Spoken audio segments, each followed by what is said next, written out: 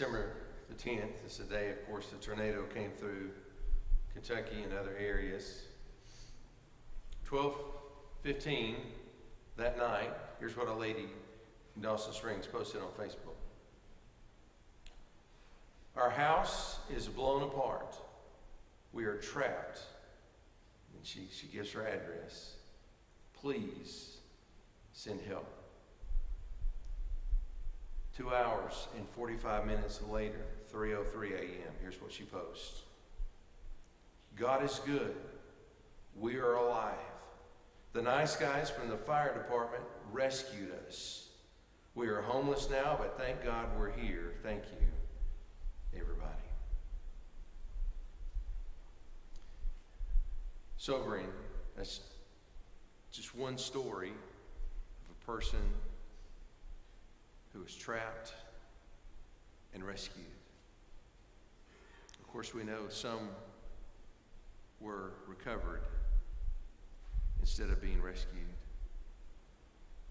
But many people have been rescued in our state over the past few days.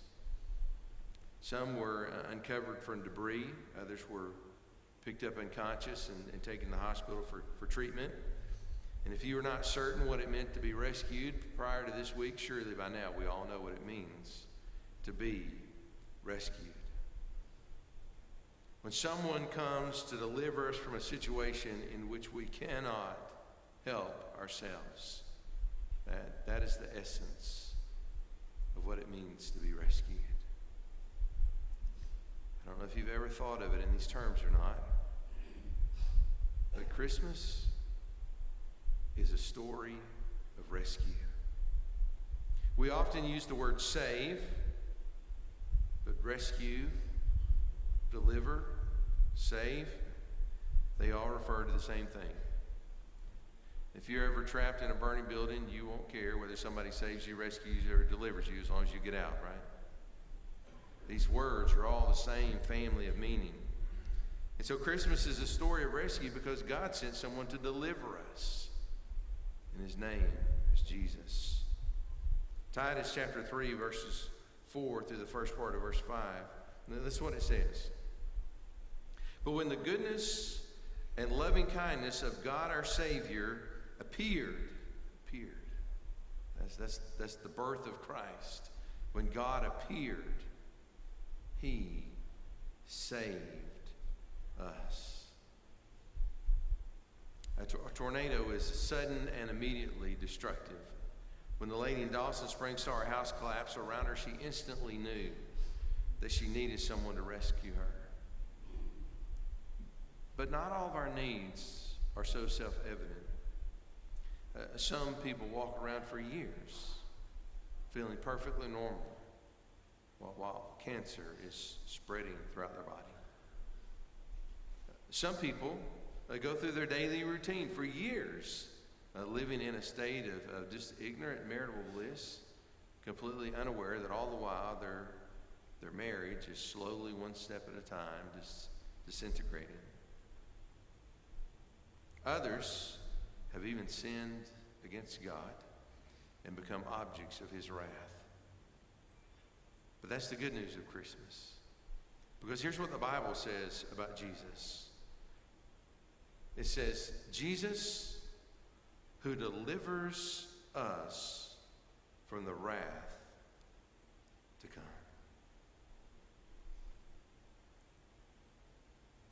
Have you ever find yourself sick,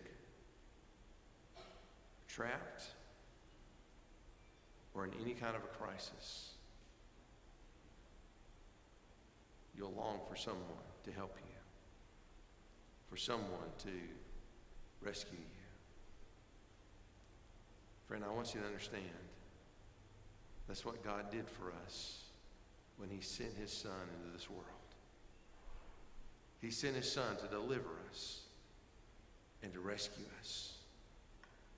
And so Titus, this letter that Paul wrote to the young preacher Titus to help prepare him for living in the world, he spoke about what God accomplished through his appearing as he sent his Son, Jesus Christ. So I want to invite you for the next few moments just to explore this passage with me. It's Titus chapter 3. We're going to look at verses 1 through 8. Would you join me in standing as we read this together?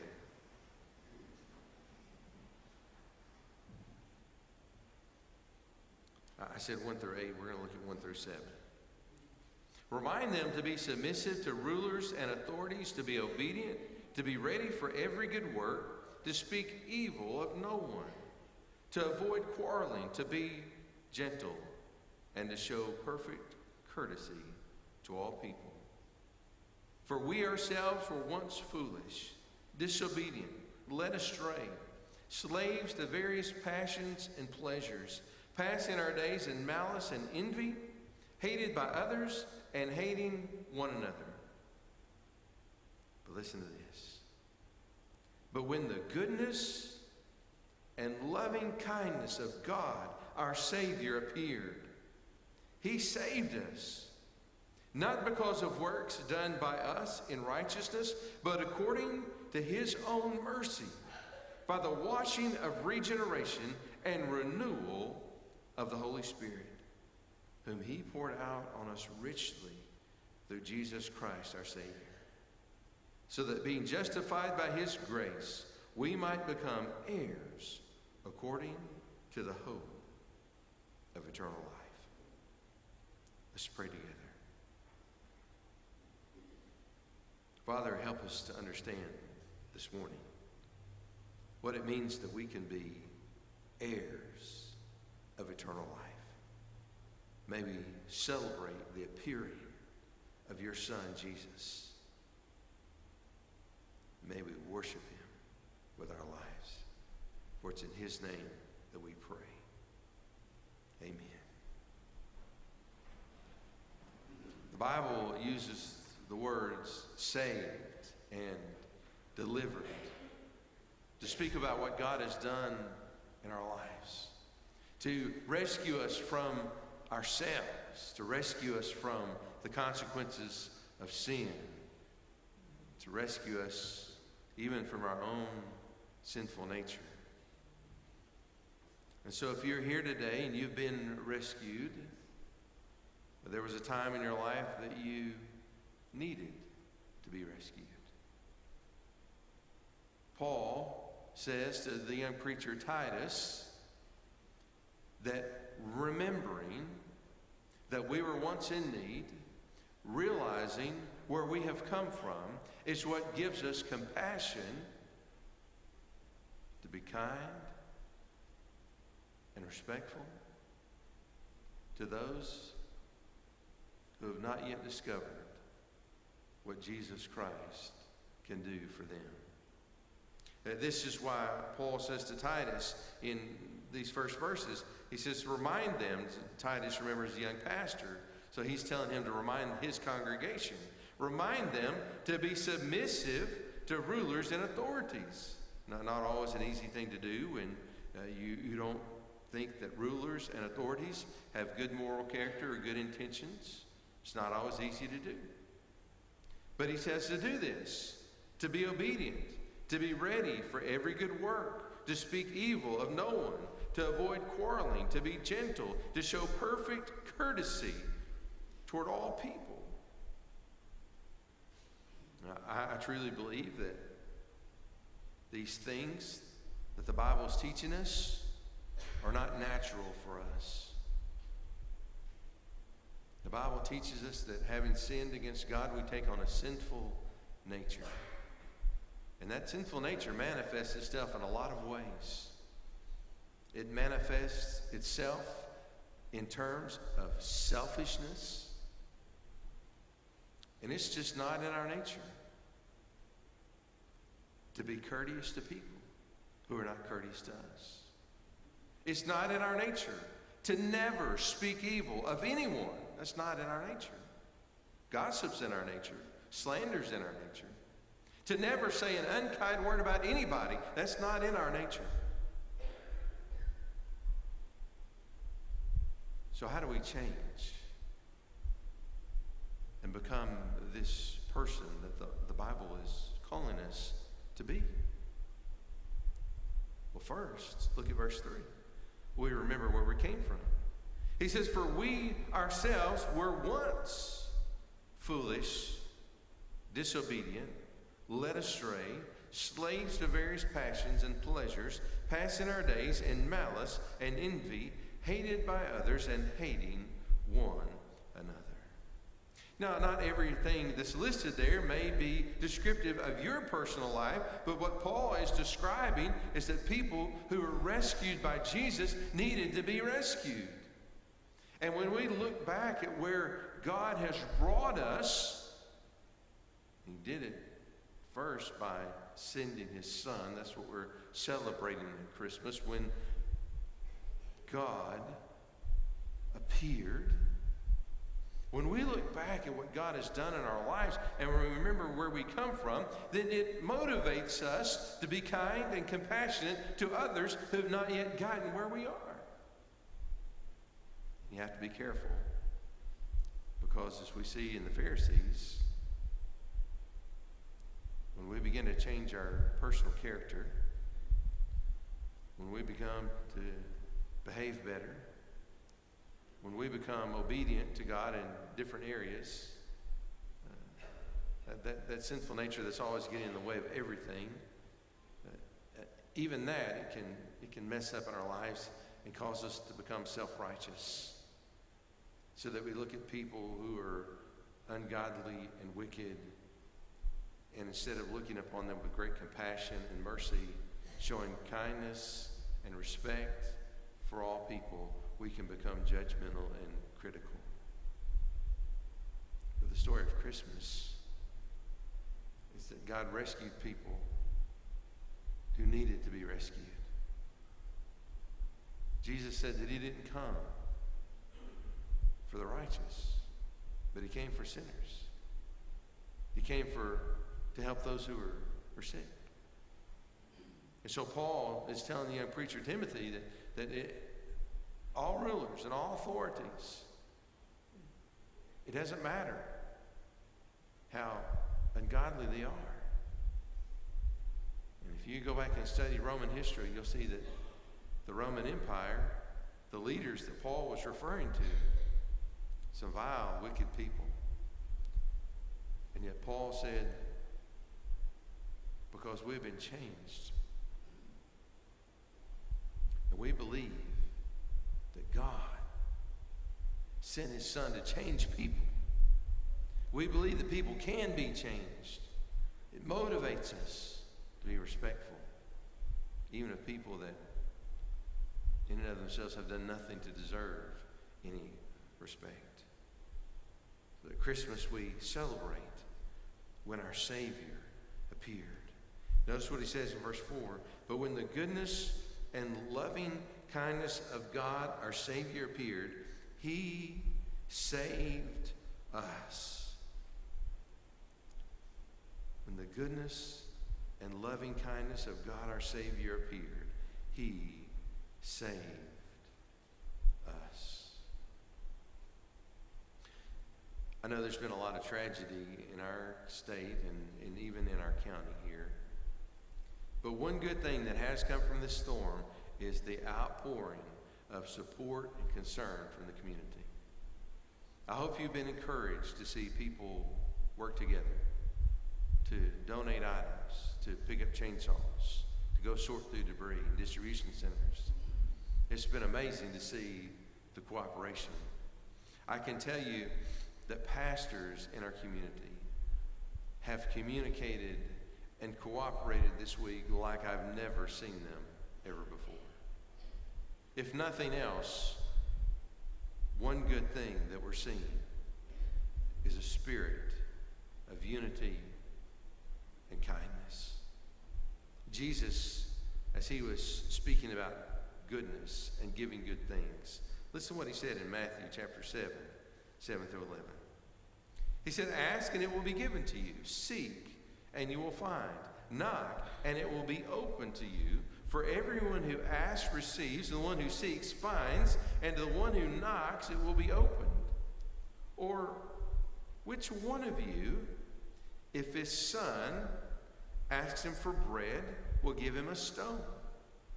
Or if he asks For a fish will give him a serpent. Of course, the implied answer is, well, nobody would do that. We all know how to give good gifts, right? We know how to be good to our children. That's the implied answer. And so listen to what Jesus says then about God. He says, if you then, who are evil, know how to give good gifts to your children, how much more will your Father who is in heaven give good things to those who ask him? Titus says, but when the goodness and loving kindness of God, our Savior, appeared.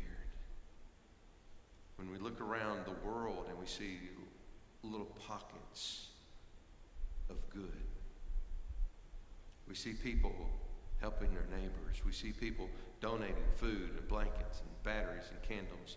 We see people giving to relief offerings. When we look around the world and we see people doing good, Jesus has taught us that God is infinitely more gracious and more good. Some people have a distorted view of who God is, and they see him as merely a judge on a throne. God is good, and he is gracious, and he is merciful. And at Christmas, the Bible says that's when his goodness and his loving kindness appeared, when Jesus came. If you're going to rescue someone, you must be both able and willing. You must be able and willing. God is all-powerful, so he is able to rescue us. And he is good, so he is willing. When Jesus was born, our Savior appeared. To the person who is trapped in a burning building, there's no sight more beautiful than the firefighter coming to rescue us. When you come to understand that one day, as imperfect and a sinful person, you'll be unable to stand on your own before a perfect and holy God, there's no more beautiful sight than to see Jesus, your Savior, appear in the flesh to take upon himself the punishment that you and I deserve. What a Savior we celebrate at Christmas. Titus says, God, our Savior, appeared. In John chapter 1, verse 18, it says, no one has ever seen God. The only God who is at the Father's side has made him known. I would encourage you, if you get a moment later today, later this week, you want to have a time of devotion and meditation, John 1:18, read that over and over again until you recognize what the Bible's saying in that verse. It says, no one has ever seen God, meaning no person has ever seen God. The only God, the Bible tells us that there's only one God who exists. There's many false gods in the world, but there's only one true God that actually exists. The only God, but listen to this, who is at the Father's side. Who is at the Father's side? The Bible teaches us that it's Jesus. And it says that he is the only God who is at the Father's side. And listen to this. He has made him known. Later down in verse 14, it says, in the Word, that's Jesus. And the Word became flesh and dwelt among us. And we have seen his glory, glory as of the only Son from the Father, full of grace and truth. What we celebrate at Christmas is that God appeared. God came to save us. We can celebrate that when Jesus appeared, it was not to judge us, but to save us. John 3:17, the verse after one of the most quoted verses in the Bible. John 3:17 says, "For God did not send his Son into the world to condemn the world, but in order that the world might be saved through him." So Paul would go on to write to Titus in these next few verses. He saved us, not because of works done by us in righteousness, but according to his own mercy, by the washing of regeneration and renewal of the Holy Spirit, whom he poured out on us richly through Jesus Christ, our Savior, so that being justified by his grace, we might become heirs according to the hope of eternal life. There's three things I want to point out to you in this passage. First, we are saved according to his mercy, not because of our works. Paul would write in verse 5, he saved us, not because of works done by us in righteousness, but according to his own mercy. What great news that we celebrate at Christmas, that we're not saved according to our works. So we don't have to worry about trying to do more to get in. We don't have to worry about, have we done enough to cover what we've done? That's not how it works. God doesn't save us according to what we have done or according to what we will do. He saves us according to his mercy. There's a second thing I want you to see. The salvation that God brings about through Jesus is a spiritual work. It's a spiritual work. He says in verse 5, he saved us not because of works done by us in righteousness, but according to his own mercy, by the washing of regeneration and renewal of the Holy Spirit. The salvation and the deliverance, the rescue that Jesus brings is a spiritual work. He does something for us that we cannot do for ourselves. Saturday, after the tornadoes, some folks contacted our family and asked if we could come and we could help. And so we went. We went down to Dawson Springs. We connected with one of the officers here from the Kentucky State Police. And at that time, because of the situation, the chaos, what was going on, we couldn't do anything to help. We couldn't do the very thing that we'd been asked to come and do. Perhaps this week there may have been times that you sat at home and thought, I'd like to help, but I don't know what to do. You see, there are times in our life when we want to help people, but we can't. There are times in our life that we want to help ourselves and we want to fix ourselves, but we can't.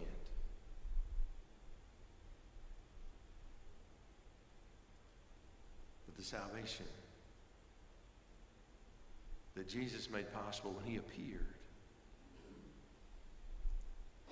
it's a spiritual work. It's a work of God's Holy Spirit in which God does something for us that we cannot do for ourselves. He brings forgiveness of sin. He restores our soul. He makes us into a new creation so that we can become like him. And Third thing I want to show you from these verses is that when we were facing eternal death, Jesus appeared and offered us eternal life. In verse 7 it says, so that being justified by his grace, we might become heirs according to the hope of eternal life. Life in our physical body on this earth it's very fragile. It's more fragile than I think most of us realize. Friday a week ago, many people left this earth long before they were expecting. That same week, just a few days before, I got a phone call. I was still quarantined, recovering from COVID, very sick. Suzanne came in bedroom, and she says, we got a call. She says, Tom Hain. And Tom is a man that I led to the Lord 20 years ago in Tennessee in a church plant. She came to the room, she says, Tom Hain was in a car accident, and he died. Yesterday, I was in East Tennessee. I preached his funeral. His wife, 43 years old, 3 children. The youngest was 12, 2 girls, a boy. They all just sat across the front row.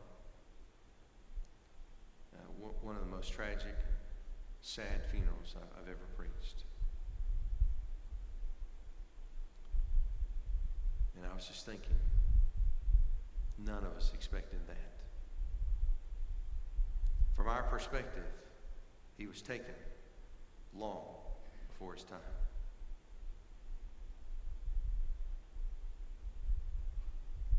But today, because of what Jesus accomplished when he appeared,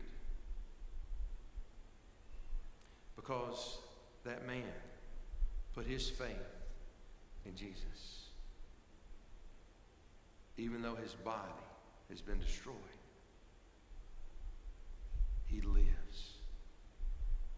Because Jesus came so that we might be heirs of eternal life. You see, we're more than just this physical body. We have a soul. And the Bible says to be absent from the body is to be present with Christ. And one day, when the Lord returns, all those who have gone on in death, having died in faith, will return with him. And the Bible says that there's going to be a resurrection.